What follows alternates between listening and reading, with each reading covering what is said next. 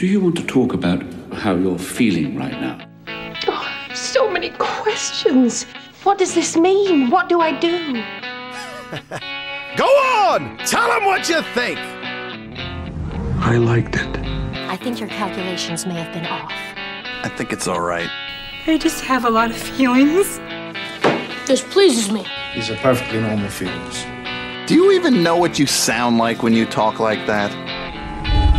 Now, shall we begin? Oh, and the whole week you'll be here. Okay, wow, just something. So anyway, you're an intelligent man. Thank you. Make a good living. Not bad. Got a good life. Pretty good. Answer me one question. Why the hell would you want to spend your time being an independent podcast, editing all those episodes, and living life like a recluse during your free time? You wouldn't understand. Try me. You see, I have great memories of movies. When I was a kid and growing up and, stuff that I used to watch with my friends and even my dad. And I want our fans to have those same memories. I mean, look around you, Jack, for God's sake. These are beautiful movies here. Go have a watch. I'll tell you what I see when I look out there, if you want to know. Yeah, sure, I'm curious. I see the underdeveloped resources of the podcast universe, YouTube and Amazon Prime Music. I see a syndicated development exploiting over $1.5 billion in podcast products. See a Toochline voicemail mail, and if the strategic downloads are there, an Apple Podcast review mining operation. A green belt between the indie pods on the front lines and a monetary distribution facility focusing on the newest rage in podcast downloads and quality guest hosts. Top 10 lists, early screenings, charity events, limited edition merchandise, and Patreon exclusives.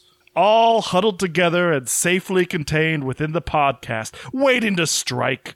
Now, I ask you, what do you see? I just see movies. Well, no one ever accused you of having the grand vision.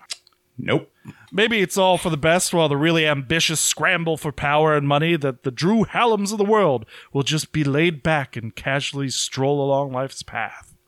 I meant that as a compliment. Oh, thanks. The rest of us are probably going to die of heart attacks and strokes long before you. I hope so. Wouldn't that be great? Just a bunch of people just dropping dead.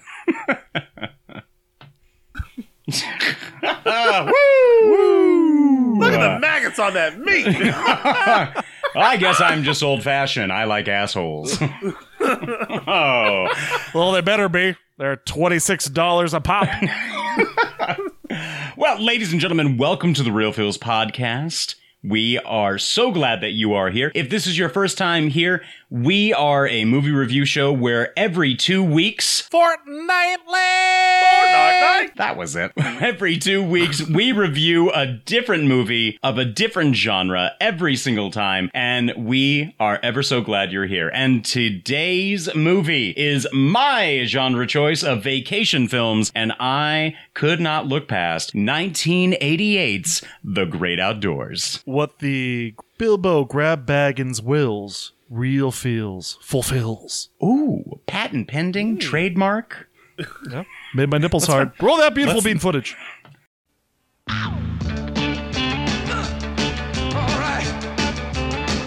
This is Chet. You remember me, Chet Ripley? How you doing? This is his family. You can run around here naked as a bear and not worry about running into anybody. This is Roman. What a gas. This is his family. I'm waiting for the heads to rotate around and vomit pea soup. They're about to spend 1 week together in the great outdoors. We weren't invited. They'll be tickled to death to see us. Who invited him anyway? But this is no holiday. The man is an ass. This is war.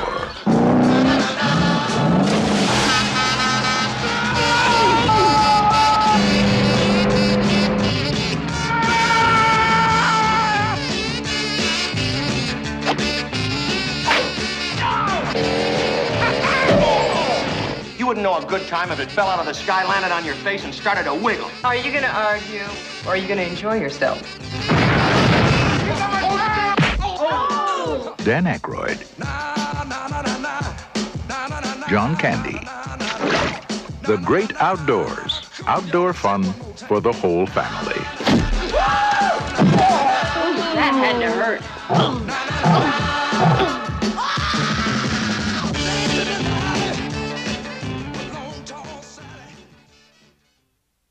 I don't want to hear any more about anyone blowing anything out of their asses. A pontoon boat? No, we're going to get a jet boat. Oh, my gosh. Big Bear, chase me. Dad, that's 6 hot dogs. They're for everybody, and I'm hungry. This is such a fun film for me, and I really enjoyed it growing up. I absolutely loved watching this. Now, I think a lot of people might not feel that it is John Candy's best comedy, and I don't think it is, for miles. I really don't. I was going to say, wait, does anyone here think that this is his best? No. If you do, here's a quarter. Go watch Cool Runnings. Head downtown and have a rat and all that opinion off. I think Jack might have a better point. I think something like Uncle Buck is going, leaps and bounds over this one. But there is a simplicity of this. And I think that that's kind of like always what spoke to me, is that it was far more relatable than like something like Uncle Buck is, with the antics and everything within Uncle Buck. I mean, what is everyone's history with this film? This was a staple for me growing up. This was well played. We had the VHS. It got its mileage due. I only watched this one time on vacation, long time ago. Well, camping, or not camping, but cabining, and I liked it. That must have been pretty meta. It felt very meta. That was meta before I even knew what meta was. But again, this movie it's funny. It's got a lot of like moments where you're like, oh, this is cool. It's cool to see, because I go to Bass Lake often now. That's Brooks' family's like go-to place. And so now it's kind of like, oh, Ducey's, what do you know? Like Bass Lake, where it was all filmed. So yeah, it's a fine movie. It definitely has some really good laughs. But again, I would fight anyone to the death to say this is Johnny Candy's or Dan Aykroyd's, top film. So this, Drew, do we have any vital statistics on this? It is a Hughes production, but it is not directed by the Hughes himself. All right, so if there was one man who was super busy in the 80s, it was obviously John Hughes. John Hughes was going nonstop with everything that he was writing up and producing, directing, the whole 9 yards. This might be the one downfall to this movie, where John Hughes wrote it, however, did not have time due to conflicts with directing Planes, Trains, and Automobiles. And it was left up to the director who did take the place, Howard Deutsch, I believe, is how you say it. But Howard Deutsch was also the same director for Pretty in Pink. So it's not like he hasn't gotten his feet wet with something that was already successful, but I don't know. This movie, though still good and still holds a place in my heart, it does seem like it is lacking something. And I think that was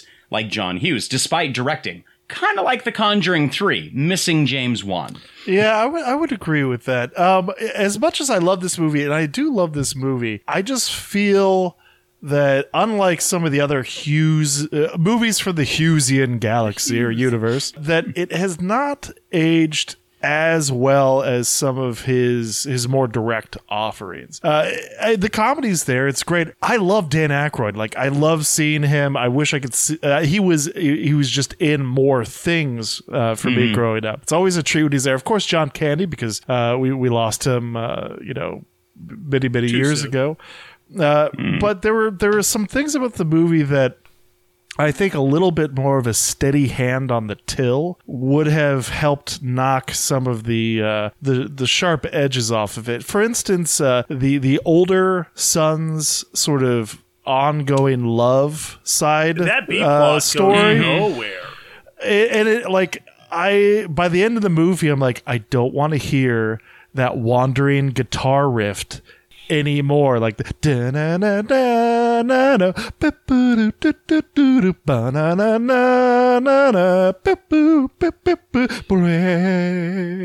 like it is the same gets inside music. your head, and it just repeats over and over again. I'm in the shower this morning washing my hair, just go, but like mocking the movie, like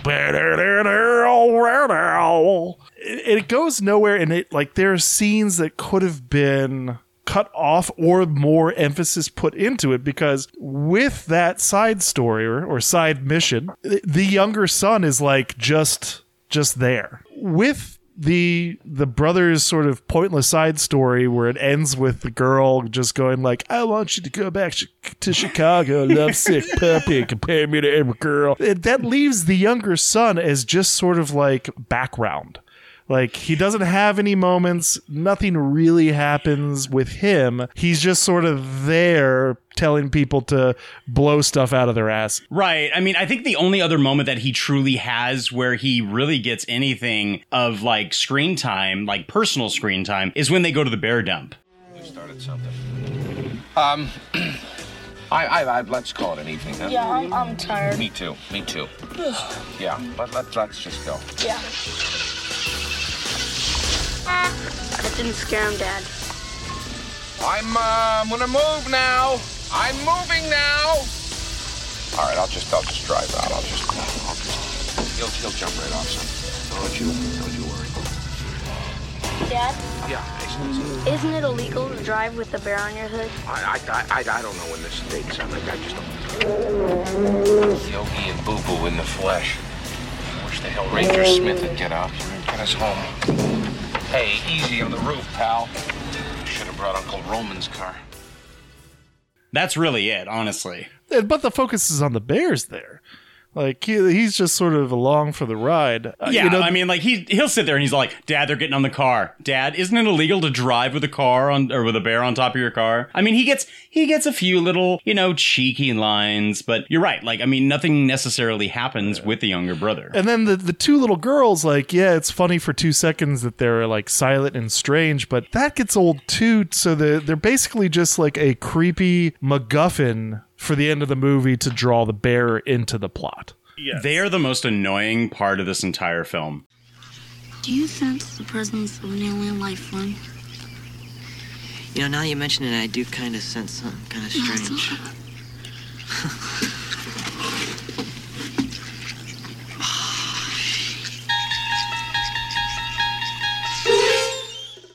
But the other cast, young Annette Bening, man, real young. Which is her first film. No shit. Damn. Yeah, this was her first film. I mean, and watching her, of course, like, I mean, just like stunning, but then also you think of like everything that like is going to come her way in future times. And of course, I always loved her as the doctor's sister in Open Range, which amazing. Oh, that's one of my favorite Westerns. Yeah.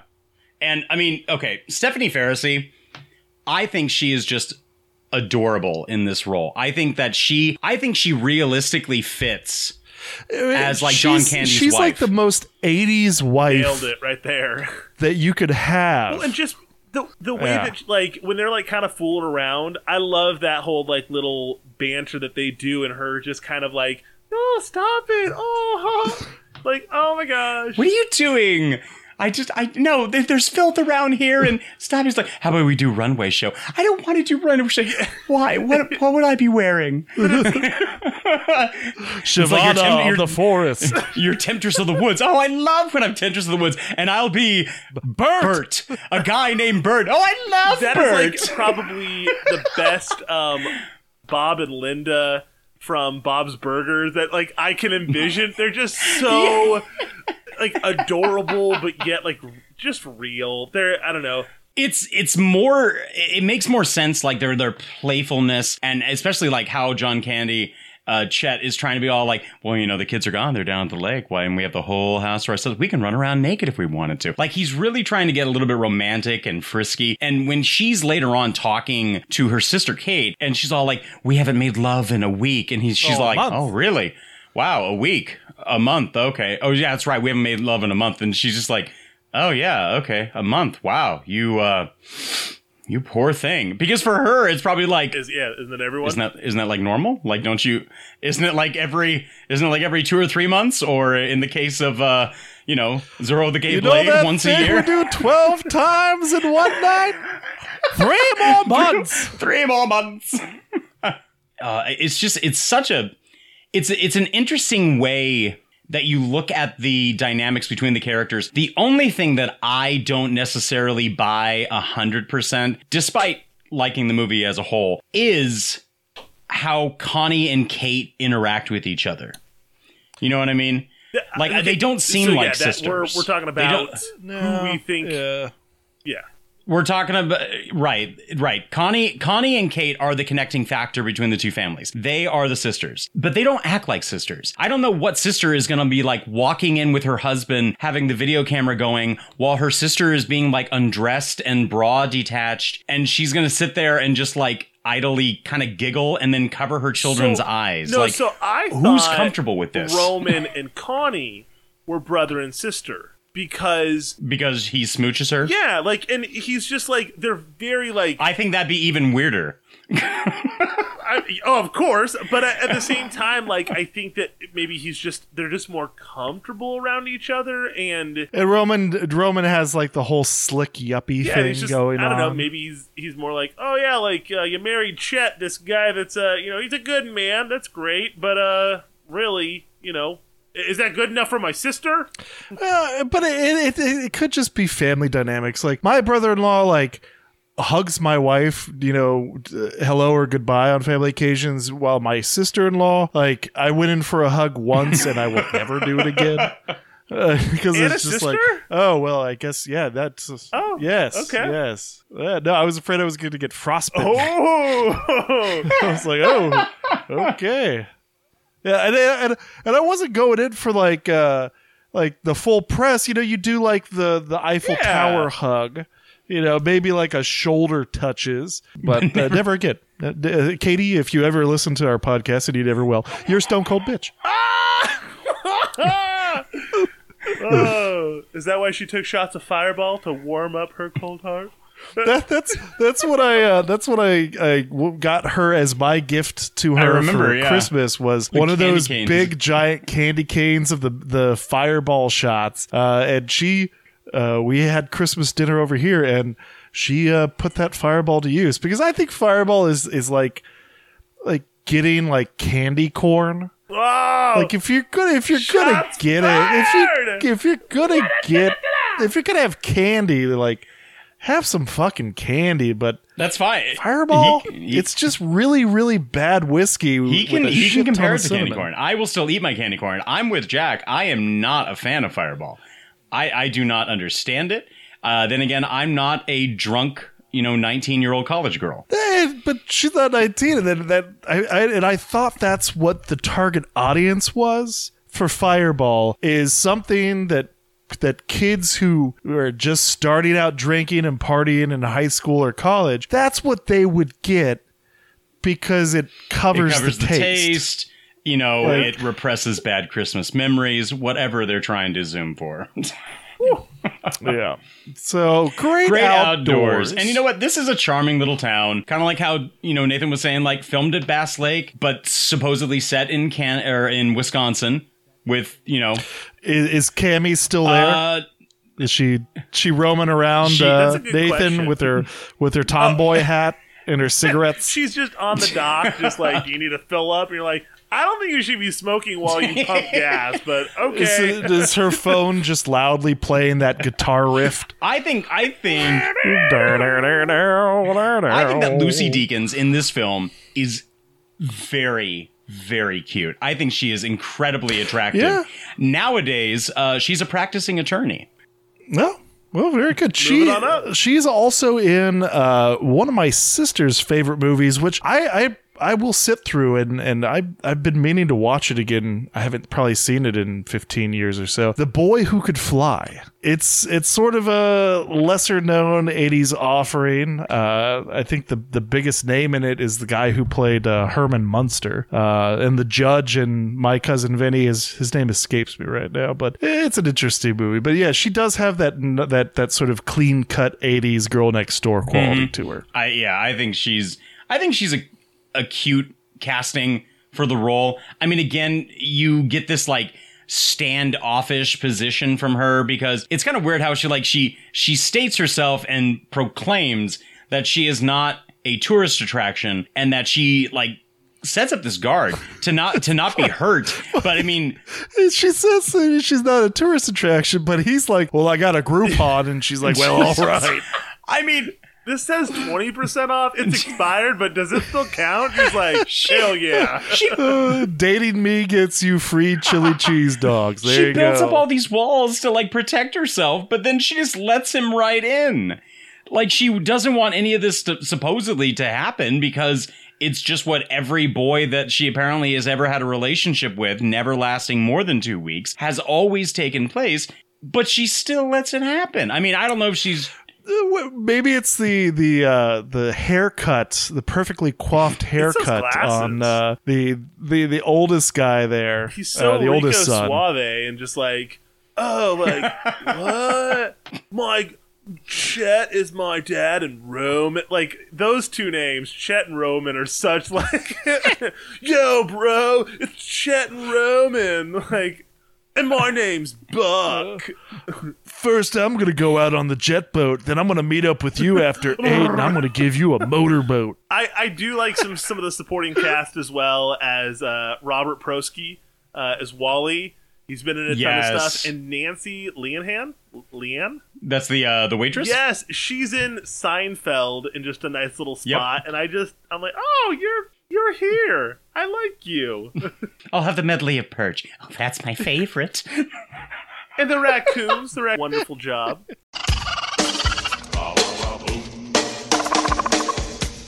The raccoons always made me laugh because we used to go camping in Idlewild and raccoons were like everywhere. If you would come out to the back porch at just the right moment and you would open the door, you wouldn't turn on the light, but from enough light coming in from the kitchen, you could just see like 5 or 6 little pairs of glowing marbles, like just like right back at you. And if you did flip on the light, suddenly you just see raccoons and they'd stop and just like just run away. That's a good point, Drew. Where did you guys go for your family vacations? Where was your spot? Okay, so I mean, if we went camping, we went to Idlewild. And we went to Idlewild mainly because our family friends... Oh, you know, I think it isn't it? I believe it's near Hume Lake. Let me look up Idlewild, California.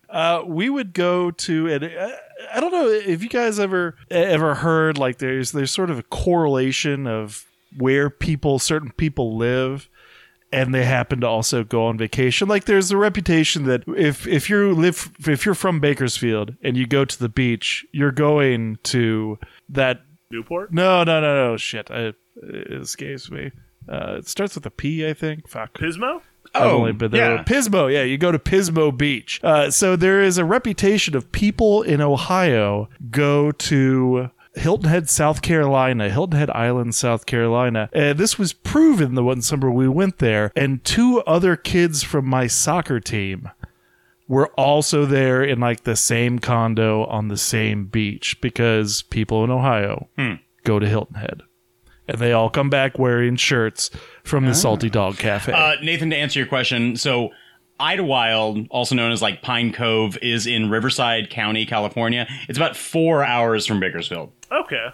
Yeah, it's a nice little area. Our family friends had a cabin, which we could all stay in.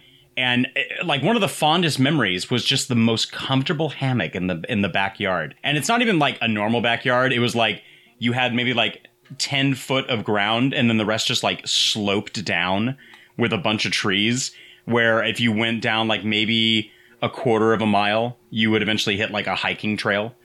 So, I mean, you could go anywhere around, just, you know, a shit ton of pine needles everywhere. But I mean, it was nice, and it was a comfortable kind of thing. I grew up in Kern Valley, which is an hour east of Bakersfield, where not many people know or care about. It's a shit town, I hear. Bakersfield, that's a shit town. And yeah, the river, Kern River, is and has always been kind of my family's go-to. And we used to, my grandparents owned a resort that was up there before it burned down. Rhodes End. Shit. It was an awesome place. There was a bar, a restaurant, a general store, 10 cabins, and it was right there on the river, and it was where the road originally ended, and there was a tree in the middle, and then they continued that road on to Johnsondale and Ponderosa, everything kind of way back in there. We had a spot on the river that was about 2 miles down, closer to town from Rhodes End, and I would get very angry when people were there, and I remember telling my dad, "They're in our spot." That's my spot.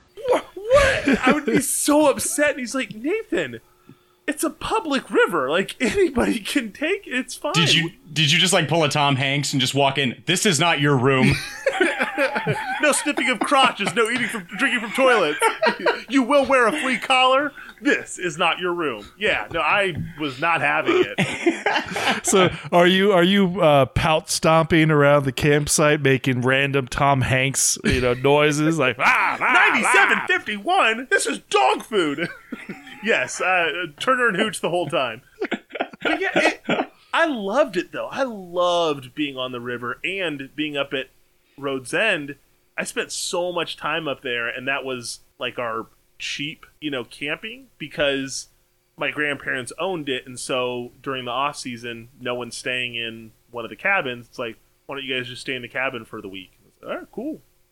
So yeah, a lot of fun. I love water too. I love being by lakes and rivers. That is the best. You do. One of my favorite things about going on vacation was a day or two before we would leave, because we would drive there, and it's probably a good, I don't know, 10, 12 hours, if not more, is I would get dropped off at the comic book store and handed like, $20-30 and just go buy like a big old stack of comic books. Necessary supplies. And I just remember these long ass hauls down to South Carolina reading like Punisher and Mad Magazine and all this crazy stuff. With the fact that, Roman essentially crashes their vacation, do you think that like the annoyance is justified, or should he just kind of like gone into, just kind of like rolled with it and smiled and nod and just kind of tried to make the best of the situation at hand?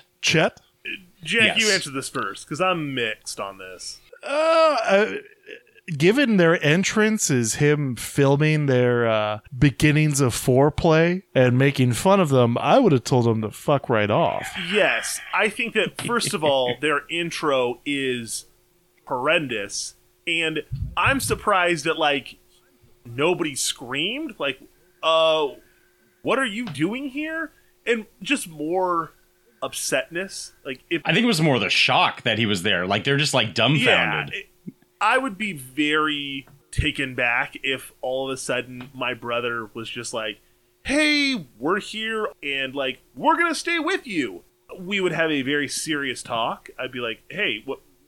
You gotta give me it." First of all, there's phones nowadays. Like, I understand that part where there's no phones to communicate as quickly, but you just don't do that on someone's vacation. Just drop in for the whole vacation. Maybe like, "Hey, we're here for a day, but not for the whole vacation. Oh, we're gonna just take this bunk. Is that cool? Yeah, great." So yeah. Yeah, I mean, I like it. It's to the point where like I would be like, my first thought would be like, it's family, let's try to make it work. But how much of a front he tries to put up, despite the fact that they are broke, like he goes out and he's still spending money to keep up this, facade. The facade, yeah. Like renting the boat, buying the lobster tails. As he said, $28 a pop. Like, that's just, it's so, like, egregiously over the top. It doesn't matter. how much of like a front he's trying to put on, he's still coming off as like an arrogant ass. And even at the dinner table, like his wife was like, "Are you guys going to keep fighting? Or are we going to have a good time?" And he's like, "I'm having a good time. Chet's the one that's arguing." And this is like, but you kind of get the idea that something's up. You know, there's ulterior motives to their visit. Like when they're at the bar and he's like, "Oh, I'm gonna go use the bathroom. Yeah, you get drinks, and how they kind of goad him into doing the old 96er challenge, so that it's not an issue who pays for dinner. That is kind of an interesting. I mean, Dan Aykroyd does like bring it up, and then he kind of does like, you know. You're right, like put it into John Candy's mind, like if he can finish this, none of us have to pay. But also, on top of that, I like that. Oh, just that it is kind of weird that he makes all these moves to establish, oh yeah, like we're doing so well, things couldn't be better. And when he drops the bomb about like we're broke, and you know this is kind of our like last chance, is you taking this long shot of a deal or whatever, is so foreign to me. And maybe that's because I'm closer with my family than even I feel like my in-laws, -1 because of a divorce. You know, if Jim came to me and was like, Nathan, you know, my sister's husband came to me and was like, "Nathan, I need some help, man." Instantly, I'm like, "Dude, anything. What can I do? How can we, you know, work this out? First of all, how are you coming to me? I'm like the lowest brother on the totem pole. Obviously, Paul and Bob are up here. Why have you gone to them? Is you're and like I'm the what am I, entry level Nathan over here?" It does seem weird that, despite the fact apparently like with how, I mean, I don't want to say like that they are the closest of relatives. Like they seem to be seeing each other like maybe on like major holidays. And it seems like they dislike, or at least, they don't like each other really. I think they or at least Chet dislikes Roman. I think they're kind of tolerant of each other, but it also just seems, it does right, and Nathan's right, like I think it seems so out of place, or to the fact that, you know, Roman is so desperate that he is literally going to con his brother out of what we later learn, according to Kate, who had talked to Connie, that it could be half of Chet's yearly salary. But like he was ready to go through with it up until he that. was like he was like, sweet up until the point where, of course, we get like the talk of like, it's so nice that he trusts you with his financial well-being. And that could be the boys' college fund. He is a good man. You are a good man. Like that whole thing. And that's where, of course, he slams on the brake. He's like, "We have to go back. I'll explain later." Yeah, I'm the one with the Mercedes Benz, and I love John Candy's retort is it paid for? Oh my gosh. Because we all know somebody, and while it may not be a Mercedes-Benz, where their fiscal decision making, you're just like, what the fuck are you doing? Don't do that. Like, yeah, and it's hard not. It's harder even with family, like with people you just kind of randomly know, or you don't know at all. It's very easy to judge their, you know, like, why would you buy that? When it's family, it's that weird, like, do you need that? I really don't think that, you know, you need to do. Or when they're trying to like, not show you up, but like, no, I got, you know, dinner tonight. And you're like, no, it's cool, we'll split it, you know. And they keep pushing it. Sometimes you're like, okay, sure, but knowing deep down inside, like, hey, they don't have the funds for this. Like, what? But it's that pride thing that Roman has that just supersedes all logic. Yeah. You know what luxury I like to enjoy? Ooh. Paying off my credit card every month. That's true. That's what I enjoy. That's what gives me when I hit that submit payment and there's, you know, I'm not getting charged any money or interest. That that makes me hard. I kind of made that same comment to a couple of our podcasting friends the other day. I even said, like, what is so satisfying about the fact that I know that I just scheduled like my monthly bills to be paid and I am not worried that like it's going to happen.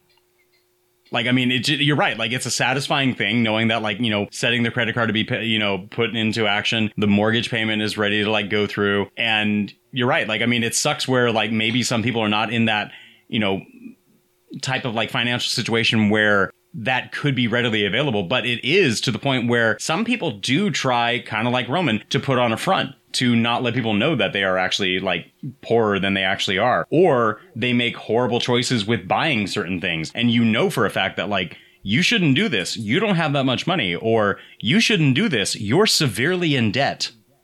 Like, what are you thinking? Look, can we go into the antics of like them on the lake and just like we'll talk about the skiing, obviously, which he's I want that stuntman to get an award because that's some crazy antics. Oh no, the duckies.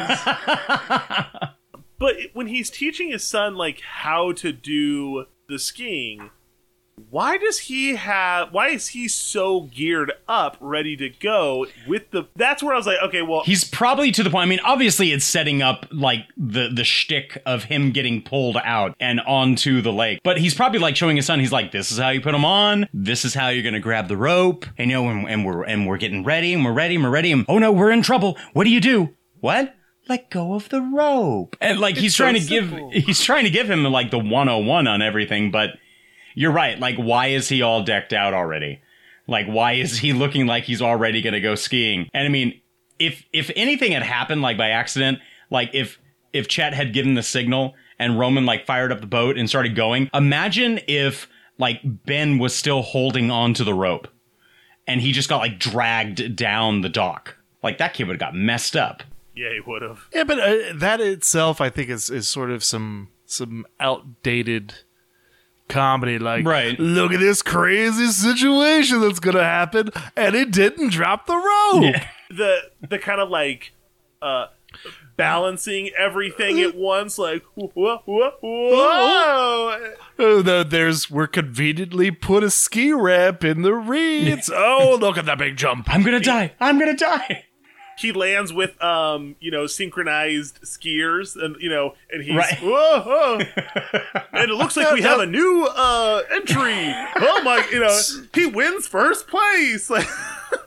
So when they go horseback riding, see, this is where I think the more of a steady hand on the till. If they had cut out 5 or 10 minutes of frickin' the oldest son trying to get a hand job down at the marina, and added in parts illustrating why John Candy is so exhausted and disheveled when he gets back to the stables after the horse ride. Oh, yeah. Because it's just sort of like the horse runs off and then the family's at the stables and here he comes, but there's no real setup in between to like why he's dirty. Lend that scene a little bit more authenticity, or at least you milk some more laughs out of it. Like, I don't know. I think it could have been way funnier had but I guess they already did that, like, oh no, the boat is loose, instead of doing maybe that laugh of doing like he gets on the horse like backwards, or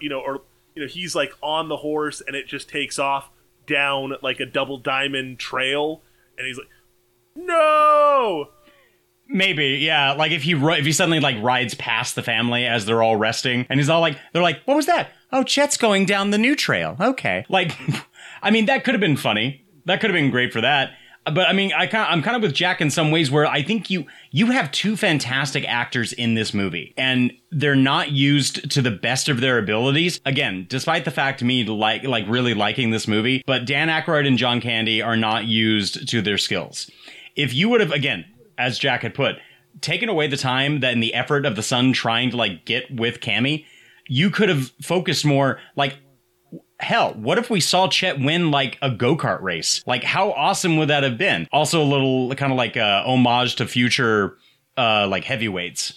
I think that would have been hilarious. Dan Aykroyd maybe trying to make like a sale on a local guy, saying like, "Hey, I have an investment." And I mean, if he leaves the town, like who's gonna come catch him? You know what I mean? Yeah, or even throw like a Ghostbusters boat in there, like the cabin's haunted or something. I don't know. Maybe that's a little bit cheesy, but he did repeat the line after they got the bat, apparently.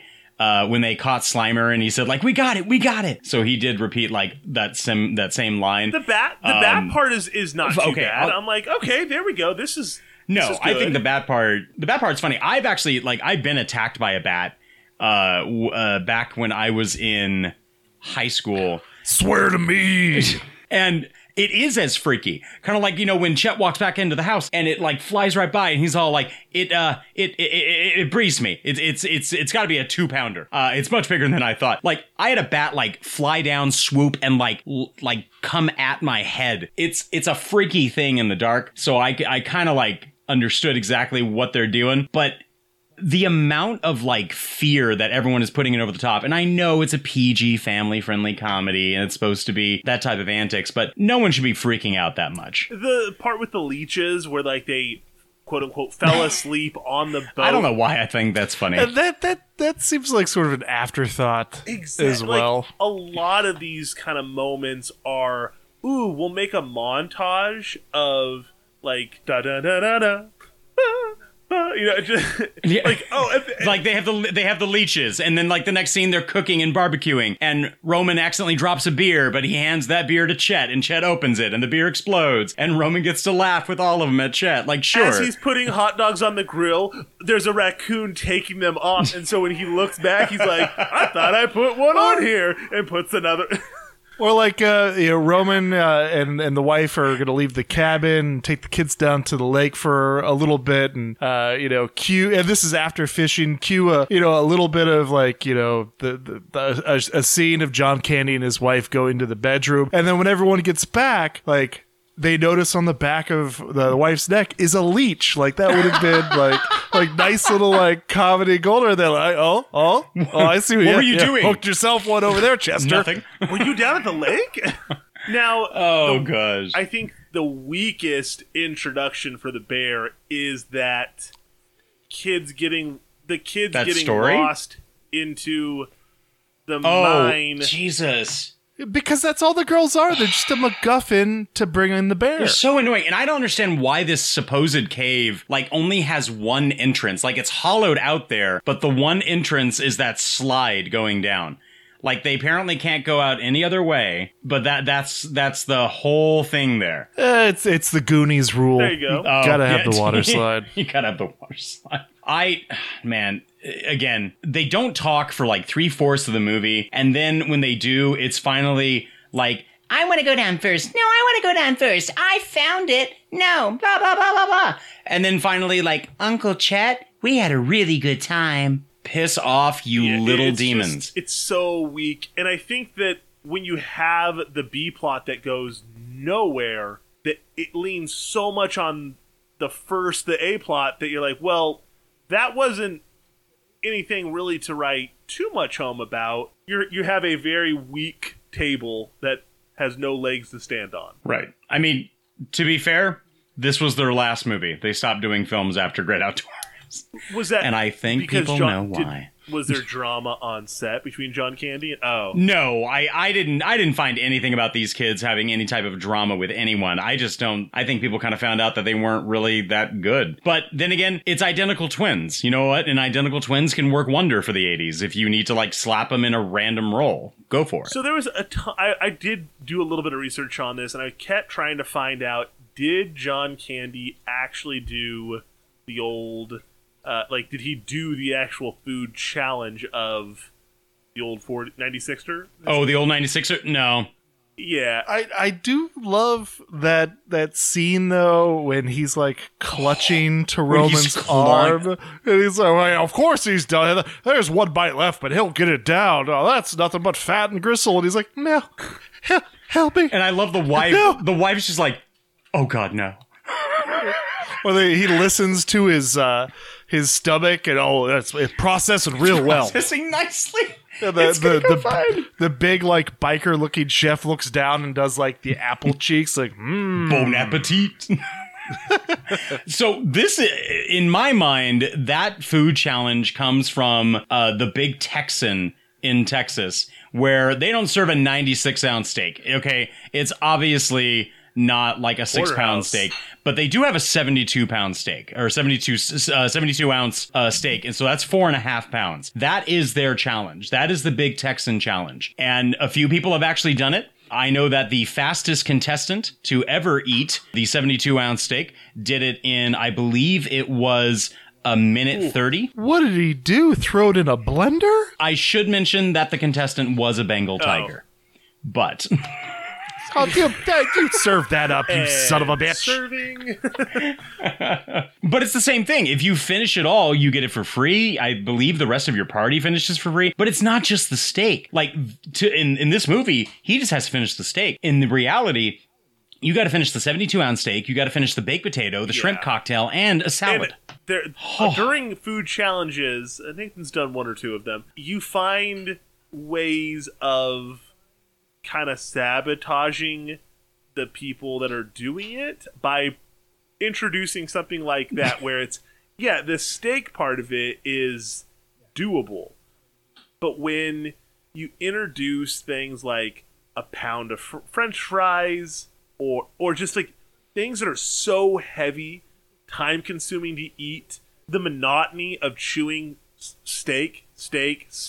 Oh, sure. It does take a lot, and that's why a lot of... Not to mention, that would just sit in your stomach like a stone. I mean, it's the same reason why, like, when they have the hot dog challenges, people started realizing, like, I can't just eat bread.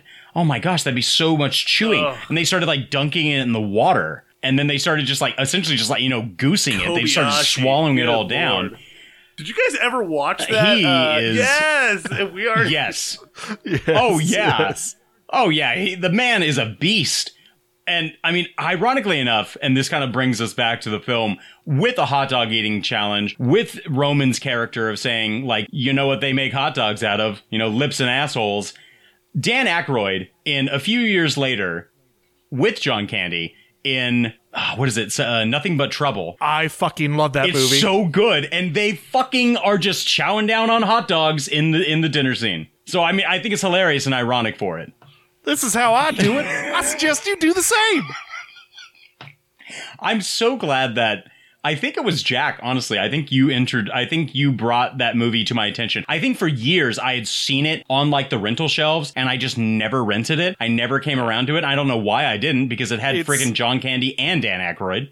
Yeah, and it's one of the Chevy Chase movies besides like the vacation films and the golfing one. Caddyshack. Like, I didn't like his standalone stuff like Fletcher and Memoirs of an Invisible Man. Memoirs of an Invisible Man is not bad. Fletch is okay. Fletch 2 is bad. But Nothing But Trouble is just outlandish and almost disturbing in its setting. And my buddy Sean, he came over for a sleepover at some point while we were in middle school, and that was one of the movies that we had stayed up watching. So that's like our quotable thing where like there's one scene where the Shire Reeve throws a stuffed cat at and you just hear him go, "Oh, my Moscows!" It's a real deranged movie. If I get a genre out of the next Bilbo Grabbaggins that would fit, we will do Nothing But Trouble. I don't even know what that would fit. I'm trying to think. Like law enforcement? Maybe that's a small. Because didn't we already do cop movie? I think we did. I think that was me doing Die Hard. Die Hard. Yeah, you did Die Hard. So I was looking it up. Oh, Nathan. It is something else. Young Demi Moore. Yeah. John Candy plays like the sheriff and the son of the judge or the Shire Reeve. A 2-bit son. He also plays his sister. So it's John Candy in drag, who is mute, who just like sub-vocalizes all her responses. All right. It's so good. good. Yeah, he just died recently, but Humpty is in it as well. Do the Humpty Hump. Do the Humpty Hump. That's like their musical number in the movie. It's always nice when like musicians. I always like little cameos like that of a musician or a rapper. It's maybe not built for them, but they're kind of either shoehorned in it. I like that. I'm good with that. Segmentes? Do we segmentes? We can segmentes. Segments. Aha! This is a segment! We found these segments in the forest. Perfect. All right. Segment number 1. The Old 96er. The challenge is set, the gauntlet has been thrown, and the meat has been cooked. Chester feels confident that he can take down the infamous Old 96er, but he soon learns that it might be a bigger bite than he can chew. Luckily, he finishes, but not before the fear in his eyes is apparent as he claws Roman's sleeve for help.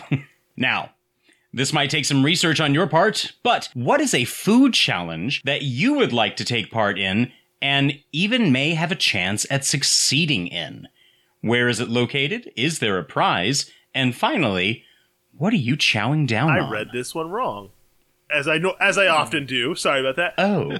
Do you want me to go first? Well, no, I'm just going to go with, because I thought this was what food challenges have you done?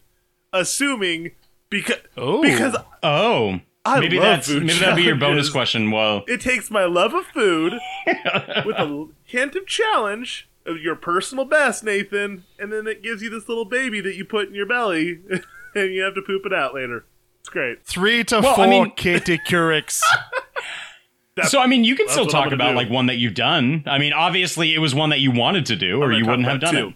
Jack, you go first. All right. So, I love watching food challenges. Like I when it first came out, I loved Man vs. Food. Yeah, it was I good. don't mind that sort of thing from an entertainment viewpoint, but I would never take part in a food challenge because I hate being uncomfortably full. Like it's just a feeling that and I know Nathan, like your excitement over Thanksgiving dinner is palpable. Like you're sharpening your knives like weeks ahead of time. Whereas I am more of a grazer. I go for the long haul rather than the acute overload. So I would not pick a food challenge. And I've mentioned this before in another episode, but I did a little bit more background research.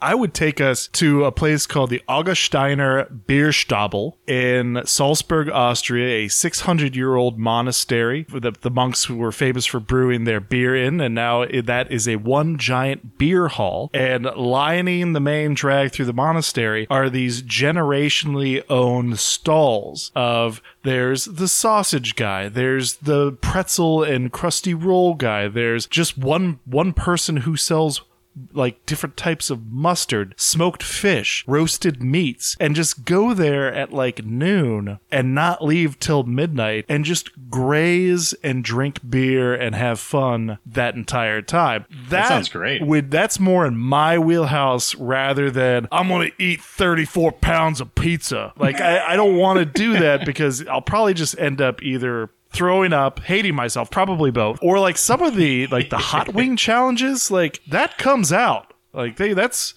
like that's hot fire on your beehole, and I don't want to do that after eating like 150 chicken wings.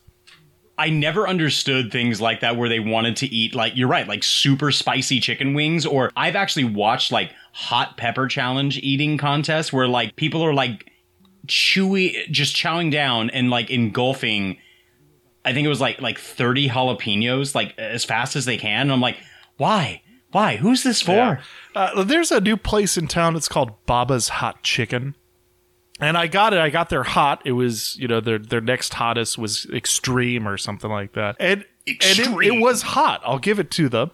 It actually gave me the hiccups while I was eating the sandwich, but there was no flavor to it. It was just like heat. And so, I mean, if you're going to advertise yourself as like, the hottest chicken or, the hottest wing sauce, like at least make it taste good. Like, Right. the main ingredient in this is pure capsaicin. Fuck you.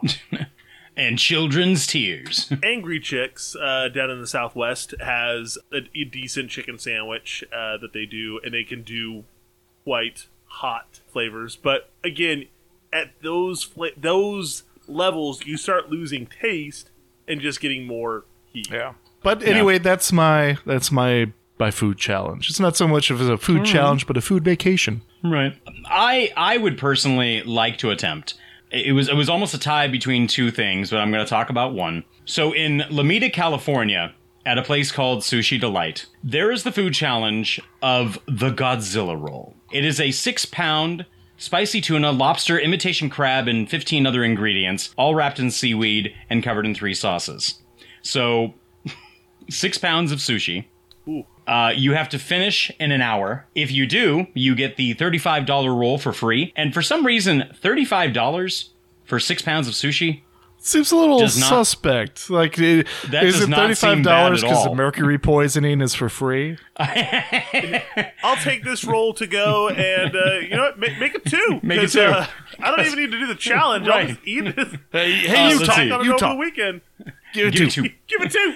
So $35 roll is for free if you do it in an hour, as well as a t-shirt that says I Tame the Beast, and your picture is on the wall of fame. You fail, and your picture goes on the wall of shame. So I think that was one that I thought would be great. The other, just for a quick kind of like highlight, it's in Vegas. It's at Faux 87's in what they call the Faux-zilla Challenge. It is an 11-pound bowl of pho. I mean, that's a lot of liquid. And you have to do it in 33 minutes. Now, they've had so many people challenge for it that an entry fee is required. And if you actually do win it, your name goes into a drawing for the jackpot, which at the current time of this article was close to $2,000. Okay. Interesting. Yeah. But the faux challenge or pho challenge, that I could see that being tough because I like my soup piping hot. So it's like you'd almost have to then you'd have to like throw ice cubes in it and do some sort of underhanded shit, and then and that's more water. Just gulping down soup. I don't know. Not for me, gentlemen. The 2 challenges that I'm going to talk about with you today are both local and both I completed. The first one is the 661 burger at Juicy Burger. That is 6 patties, 6 pieces of cheese, 1 pound of fries, in under 6 minutes. Ladies and gentlemen, Nathan out of here accomplished this, and I did feel what shame. Jack was talking about, the uncomfortable filling that I don't even want to move. Like, don't touch me. Don't look at me. The big kicker was those French fries. A pound of French fries really. Of course it was. The meats. Now here's the question though: were they just fried normally, or were they fries? Double fried? No, they're just single fried. I think. Yeah, that I know of. Single fried. Were they thick cut fries or like regular fries? Again. Oh my gosh. Did you bother with condiments on the fries? No, God no. Well, I did know. I'm not a ketchup man. Let that be known. Did you eat? Did you a ketchup man one bit? So there was no food lube. No food lube is what I'm hearing. I often. What time did you do it in? Under 6 minutes. Under 6 minutes. He said. Did you do it in like 5 minutes and 45 seconds? Maybe like 20 seconds or so to spare. Not so like 5:40. Yeah, it wasn't like I was leaps and bounds. Jeez. Did you just sort of shudder back in your seat in relief, like Ed Harris from Apollo 13? Guys, I normally do a 4x4 at In-N-Out. Like that's no big deal. I love. That's nothing. A Sunday. That's nothing. But anyway, so 661 burger at Juicy Burger, done. And the second one, and this is going to be a little shout out to our buddy Chukaza, because he actually was with me and performed this food challenge with me. The Pita Paradise it's under new ownership, and I don't know if they do the food challenge anymore, but they used to have a 3-foot hurricane. And so it's 6 pita bread pieces, and they call it the monster. So it's like basically 6 monsters in a line. There's 2 of you. It can be done, in a pair, and you have 1 hour to complete it. And the prize was $100, and we killed it. Chukaza did not meet me in the middle. I had to. You were doing the legwork there? You're still on number 2. And still, when I finished my 3rd, I was like, all right, ooh, you are still going. Okay. And we finished it, and slam dunk. There we go. Done. I like food challenges. So if you had to break it into proportion, how much of that challenge do you think you knocked out yourself? 2/3? Yes. Okay. And man, I've done it. Like, did you look up at one point with like just filling falling out of your mouth, going, "What are you willing to do?" Yeah, Dago. What? Oh, I'm getting full just like a Dago. When I was in high school, Jesus, our high school youth group had a challenge where I don't know why they were like, okay, who thinks that they can, drink this 6-pack of soda and these, 2 cans of Country Time lemonade the fastest? And they had myself and another kid go up against each other. And I don't know why, this is just something that I've personally been proud of. I don't know if it's necessarily fast, but I finished the 6-pack of Squirt and the 2 cans of Country Time lemonade in 12 minutes. Just chugging. And I thought that was pretty good. Now, don't get me wrong. I hated myself afterwards because it was horribly uncomfortable, because it's not just food. That's just now all carbonation on top of carbonation, expanding plus liquid. Oh, listeners at home, if you can hear my dog Beverly sound like she's plaintively whining in the background like some poor abused dog, it's because she's on her bed chewing her bone that was filled with peanut butter, and the only peanut butter that's left is unreachable to her, so she's literally just bitching at this bone. Poor Beverly. I know, no. Yeah, we'll take you back to the pound. Your life isn't good enough here. You won't. Hold on, let me get you some more peanut butter. No. There you go.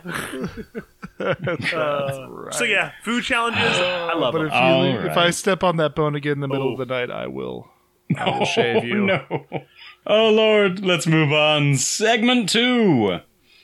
In fact, I don't remember anyone inviting you at all. Chester deals with the fact that his brother-in-law Roman has crashed his family vacation the best way that he can. But that doesn't change the fact that most of Chet's plans for relaxation and bonding with his boys are being sidelined for what Roman thinks is best. Have you ever had a family member or extended family or step siblings, what have you, step on your toes or completely take over an event? Putting an event that you were putting on, putting what they wanted first, and that was supposed to be all up to you. What did they change? How did it all turn out? So I'll start this one. So my brother, when he was going to get married, asked me to be his best man. I, of course, accepted, and I was very gracious with it, and flattered that he asked. Now, as best man, typically it is the responsibility of the best man to do the bachelor party, plan things out, make things fun. I was not given this option. So every single thing that I had started planning for the bachelor party, I was immediately told... Candy corn shooters? That's a given. Yeah, of course, candy corn shooters. Everything that I thought of that was going to be a fun thing to do, I was immediately told was not going to happen. I had... with the help of some friends, mapped out a pub crawl downtown. And we were going to go around downtown Bakersfield. I knew people who had worked at Sandrini's that were going to give us some discounts and have some fun. But no, I was told that this was not going to take place and that my job had already been done for me. The replacement activity was taking all of his groomsmen and myself to a Dodger game. I'm not a baseball fan. Now, I am not a baseball fan. So am I looking at a guy who spent $300 on Dodger dogs? No. Not for yourself, but I'm hungry. Buy everyone a Dodger dog, and it's I'm hungry. So he even got us seats in that like all you can eat section. You know what I mean? It comes in pints? It comes in pints. So it's like unlimited soda, unlimited hot We've had dogs, one and hot I even dog, think yes. like unlimited nachos. Oh, I could do damage to myself there. Right. And so I mean, even myself, and I love me some nachos. And I'll take and it wasn't like Dodger dogs. They had like normal hot dogs. But either way, it doesn't matter. It was free food the entire day. But sorry for those of our fans out there who are diehard Nuggets for baseball. I can't fucking stand it. And I was so bored out of my mind. I left halfway through the game and I went out to the car and I took a nap. So I abandoned I would have made myself sick. I would like if I was had to go to the restroom. I was going to buy like a T-shirt or something. I'd take 2 hot dogs with me just for walking around dogs. Put them in your pocket. Yeah, I'd be like Frank from Always Sunny in Philadelphia. Just like my breast pocket just has 2 hot dogs shoved in them. I couldn't do it. I couldn't do it, and I think part of me was also like still kind of pissed that like I was being brought to something that I absolutely hated. And I know it wasn't my day. I know it wasn't about me, but I was never given the chance. There's still time, Drew. There's still time. There's still time. You're both married. For you. You can just plan your own. I've had first marriage, yes. Have you heard of second marriage? And that means because we had to compromise COVID wedding. I don't mean I'm going to leave my wife.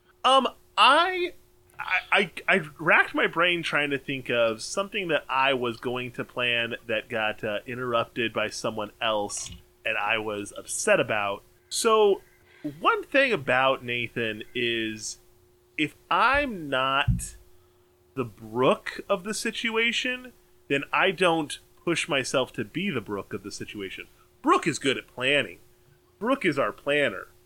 Nathan is the ebb and flow kind of guy. So when there is a event happening, Nathan goes along for the ride. Nathan Flow. I'm happy. Nathan Flow. I'm happy to just show up and find out that it's unlimited hot dogs. Woohoo! That's great. If someone else planned that, yay for you. Now, Good for you. I don't plan this, but my sister and my sister-in-law was ex and then now is back. Oh. Yeah. Oh, drama. Call that a boomerang. They, which I don't know what's going to happen now with Thanksgiving, and you know that is the most holiest of days besides, that I just count that as the Lord's Day. That's where we honor our Lord Jesus Christ and we eat as much as we can.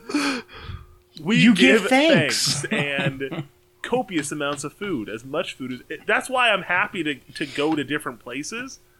If that was my 4 Christmases, 4 Thanksgivings, I am a happy man. I just see you coming into the kitchen like the dad from A Christmas Story, like ripping chunks of skin off the turkey. It's not done yet. You're gonna make yourself sick, Nathan. I will. By the way, Nathan, good call out for 4 Christmases. That's actually a funny Mistletoe. movie. It is, and as for the whole like, don't eat that, it's not done. You're gonna make yourself sick. My dad would do that all the time. He would walk in and he would like reach out and grab those like unbaked like dinner rolls that all like are placed together, and he would just like walk away and just start eating on like they're like par baked. I think it's like maybe like 25% baked, but you put them in the oven and they finish off. You brown them and they finish baking, but it's like it's still raw dough, and he's just like chowing down. And I remember my mom always going like, "Stop it, Larry! You're gonna make yourself sick." And he just like would take another bite and stare at her. Can I share an egregious story about my wife real quick? A little side story. Of course, considering she's within distance of you, I would love to hear it. And she may correct me because I might get parts of the story wrong, but I believe their parents were out one day and they had gotten either at the store or they just got it out of the refrigerator a roll of cookie dough. They made cookie dough from scratch and then kept it in a Tupperware container in one of their closets, and they would just occasionally go over the course of a week? A month, Yeah, this had eggs in it, No. raw eggs. It and it was in the middle of summer. Just raw, sweaty, humid cookie dough. Okay. I mean, regardless, even if it didn't have eggs, And you you still guys had talk you could shit make about cookies me with eating flour. Jiffy Mix. Yeah, Like- the flour's gonna go bad. At least it's just straight Do you still have one? Do you still have 5 boxes of that in your pantry? I'm just eating that with my own liquid. Add water right here. Like, 1 cup of Nathan shower water, mix thoroughly. wow. Well, Drew, sorry, did I interrupt? yeah. No, that's just the heebie-jeebies. I was gonna say, like, even if like the eggs are not in it, you still have butter, and butter's gonna go bad. Eggs, like that'll still raw, get moldy. yeah. Like, I know. oh. I married a monster. I'm a monster. I mean, obviously. But yeah, so my We love my you, sister and She said something to me, but she didn't raise her voice, so it wouldn't be picked up from the microphone, so I don't know if it was a joke or a threat. Could it be both?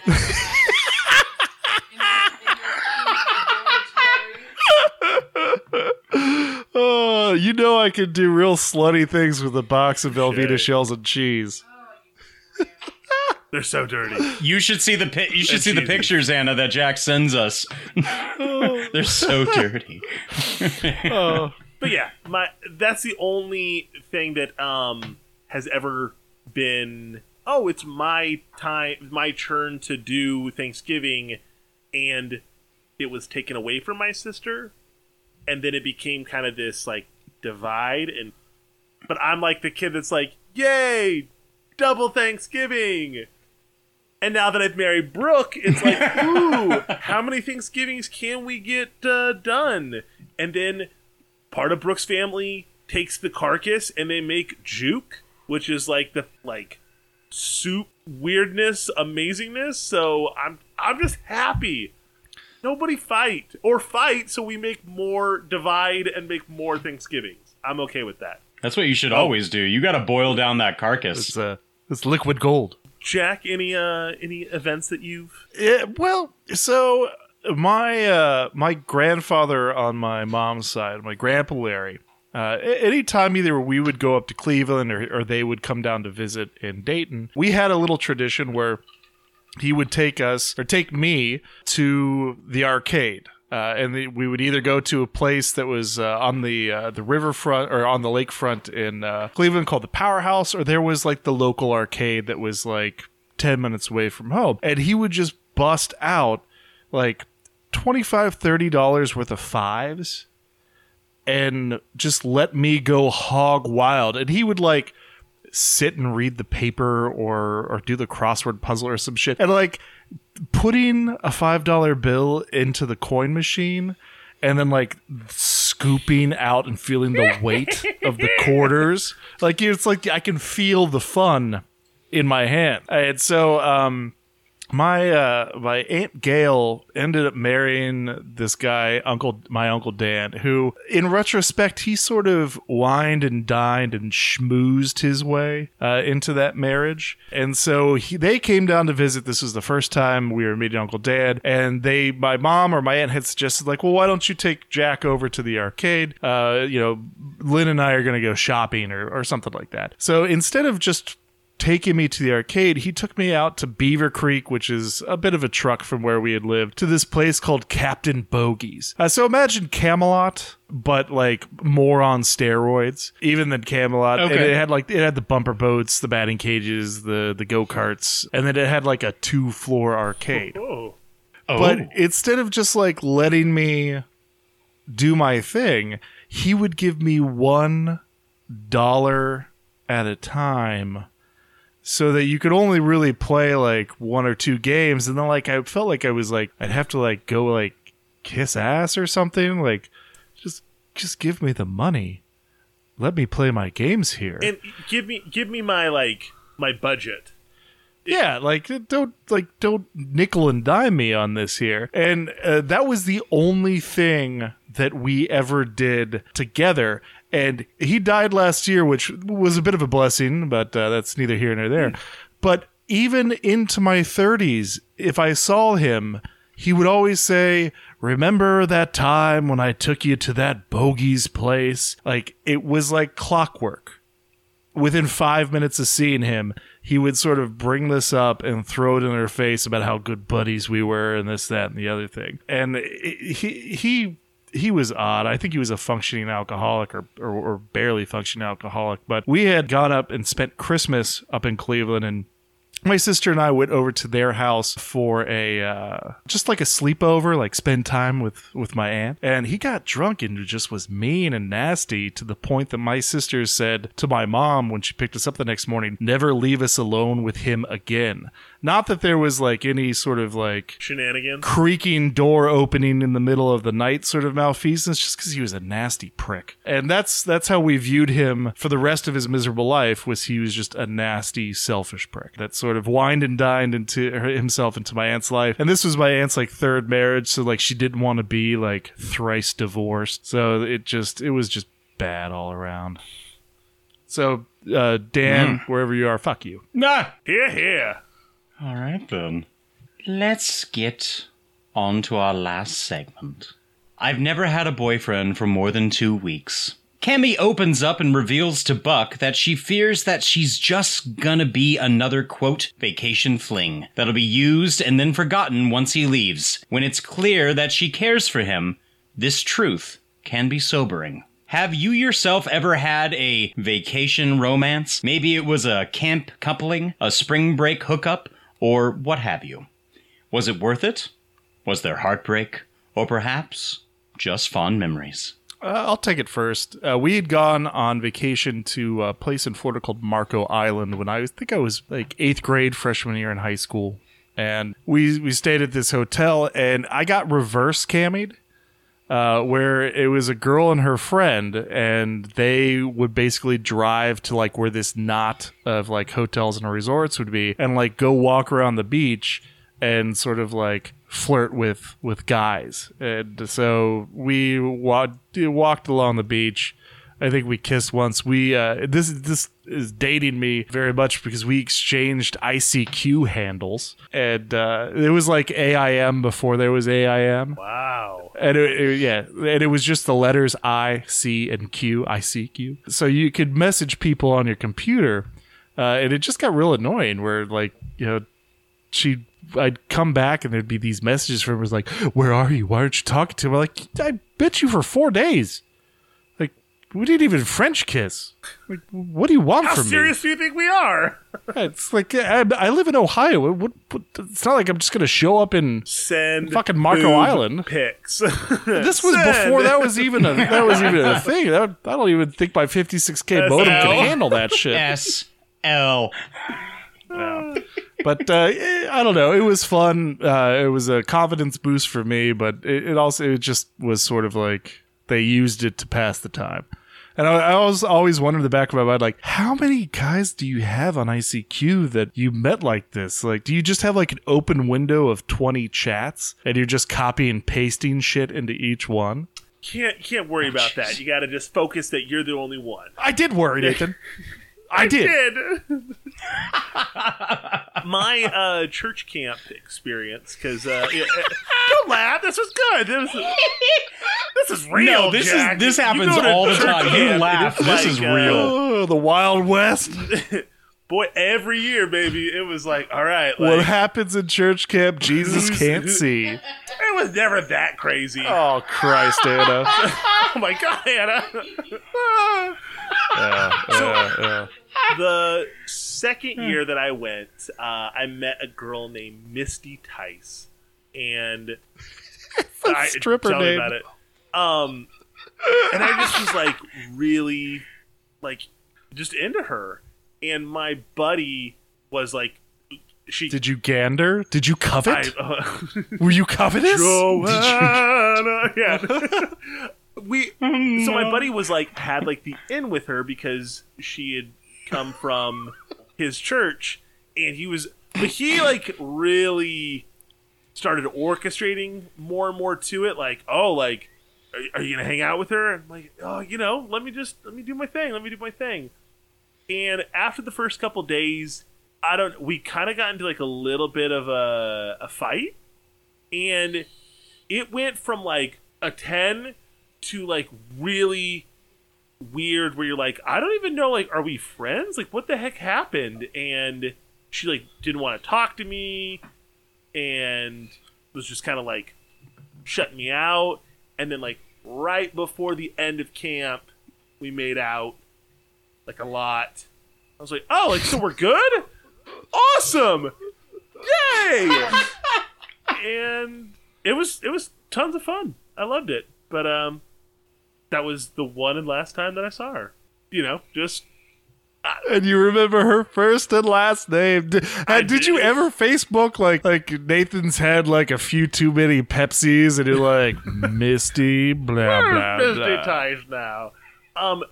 No, I've kept in You good want to make out, contact talk with- about Jesus? I've kept in good contact with that buddy that, you know, like, was kind of setting us up, whatever, and he's said a couple things like, oh yeah, like, she moved to, so, you know, this place, whatever, and she got married. She's in this shit town called Bakersfield. What?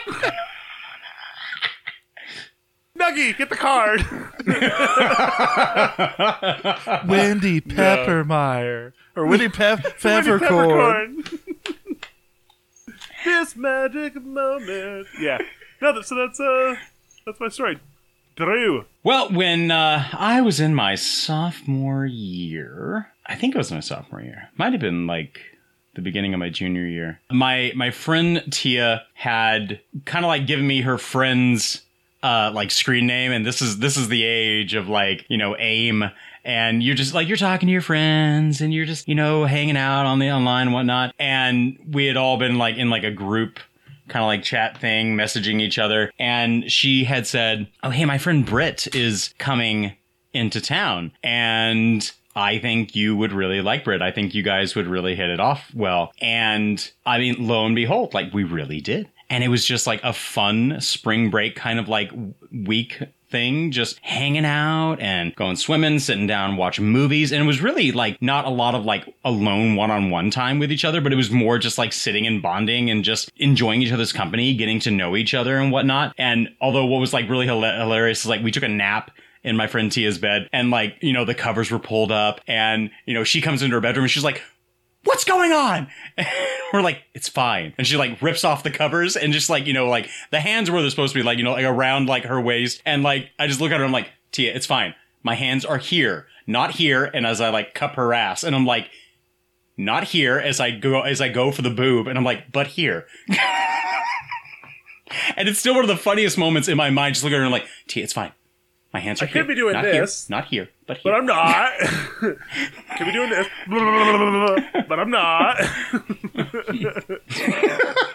But it was just, I don't know. It was a nice kind of like surreal like happening personally for me. And you know, when spring break was kind of over, we took her back to the train station. She got back on her train, went back to San Jose, and it was kind of like a sad parting. It really was. But we have remained very good friends, and ironically enough, she ended up marrying an Andrew, and I'm like, damn it, I was that close. So don't you forget about me. No, she's doing great things. She's like an artist. It's a lot of fun. She makes some really cool stuff. Damn you, bitch! Let's work this out. Oh no, there was never any hard feelings. Never anything. No. All good. So what would we rate this film? So if this film was the old 96er, a 96-ounce beefsteak, I'd give it, I think 50 ounces. I do have some nostalgia for it and some feels, but upon watching it twice in the same week, the second watch through was a bit tough because it's sort of a one-trick pony. And there's pacing issues. There's the weird, side plot with Cammy. And like Drew said, John Candy and Dan Aykroyd are just so underutilized in this film that it's unfortunate. There could have been so much more, I think. Yeah. That is probably the most well said part. Like, they're underutilized, and it just doesn't feel like it's a fully fleshed out story by any means. If I was holding on to the rope and explaining this to someone, the boat takes off, I would hold on to the rope for maybe 5 out of 10 seconds, and then I would let go. That's what we do. We let go. So, it's a good watch. Fun. The second watch is not a slog, but it's just, like you said, it's a one-trick pony, and once you kind of know what's coming, it's a background movie.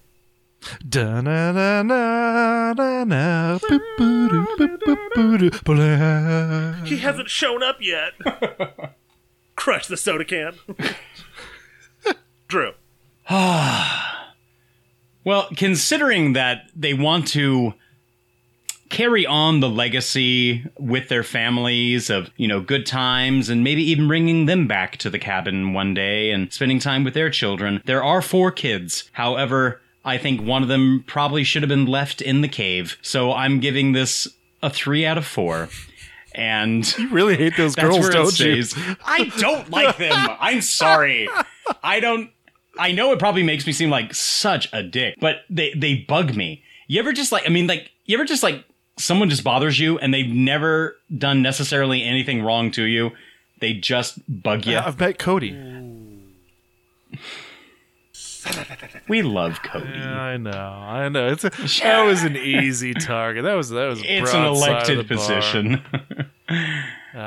Yeah, they just bug me. But it gets a 3 out of 4 for me, not only for nostalgia, but I think some of the laughs still do hold up, despite the fact that the star actors are underutilized. And I think really at this point in time, I think John Hughes just piled his plate too high, and he didn't have the time to give it the love that it deserved. This feels like it was like this was Tremors 2. Like, I feel like there's a better Great Outdoors out there starring John Candy and Dan Aykroyd, but this was like the failed sequel that just didn't live up to the original, even though this is the one and only one that there is. So, but Jack, a Patreon for The Great Outdoors, please. This one is also called the old 96er. I will make one giant mecha sausage by linking and wrapping 96 sausages into one giganto. And for hell, we'll do this at cost, because you know me and my love of cased meats. I will create this monstrosity and serve it at your next family vacation or outdoor camping trip. I will link it in almost like the little bomblets from The Rock. But it's just made out of sausages, and then one more casing over the one giant casing over that, and just could you imagine? And we'd have different sausages, just a menagerie. I'll bring some ketchup. Nathan will bring the mustard. Ketchup, yeah. But anyway, the old 96er. Give me an excuse, people. I just need the excuse. Yeah, I just need one. And he doesn't even need a good one. He just needs Fourth of July this week. I may just say, well, I guess we're eating sausage for the rest of July. Had a Patreon requested, so yeah, I got to do it. Sorry, babe. That's happening. Yeah. So, I'm sorry. I thought they request movies. Shut up. Use little smokies to fill in the gaps, almost like grout. Shore it up. Oh, that's great. You get real crazy with this. Oh, yeah. That'll be good. I like that. Well, hey, guys. Coming up, we are going to have our next Patreon chosen film. And that'll be from my mama. She chose a movie. And it's I think it's going to be okay. I like the main lead. But I'm not 100% sure if it's definitely not going to give us a Hallmark original feature kind of vibe. Yeah, and unlike Chariots of Fire, I haven't seen this one, so it will at least be new to me. Yep. But then after that, it's going to go back to Jack. And then, do we know what we are doing? For military comedy. Military comedy. And then I'll be the Debbie Downer after that and bring it down with tragedy. Oh. You have the smile, you have the sad face. Action! Yes. Theater! You know what? I'm not 100% sure exactly what I'm going to bring to the table at that point. It very well might be... I don't know if I want to do... Oh, you know what? I think I'm going to bring my screwball comedy, because if we're going straight from tragedy, we're going to need to laugh. Back up. So I think we're going to bring up the screwball comedy for it. So that'll be good. Yeah. But hey, guys, if you always want to get a hold of us, please search for us up on Facebook. Search for the Real Feels Podcast. We are also up on Instagram. And at Twitter, we are at Real Feels Pod. If you want to, of course, call up the Tooch line.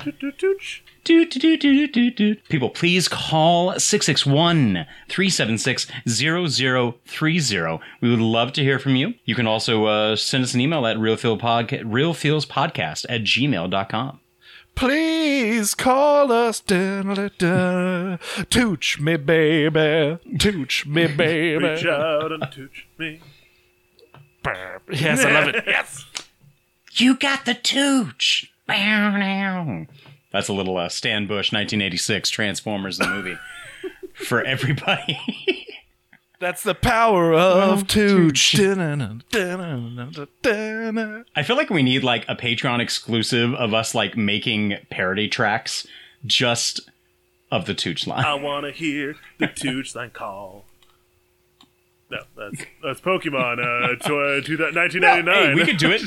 We could do it. We could totally make it happen. Tooch line. It's a Tooch line. Call the Tooch line. Call the Tooch line. It's the Tooch line. Leave a message. Leave a message. Leave a message. That about does Well, I think that just about does it. So, guys, thank you for joining us this week on the Real Feels Podcast. Please stay tuned for next week for another episode of What Are You Watching? Can't wait to fill you guys in on what we've been doing. And of course, you know, as always, we have new movies that we've been watching, some TV shows that we're catching up on. Nathan still hasn't read anything. And Jack... Every time. And Jack's been getting into some new gaming, so it'll be a good thing. Well, until next time, guys, thank you once again, and remember, you're the realist and the feelist. In the hand.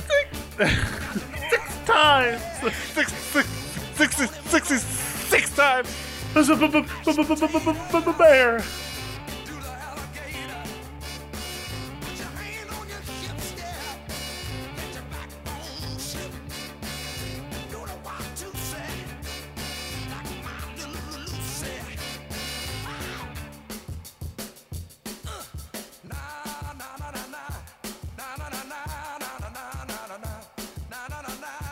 Somebody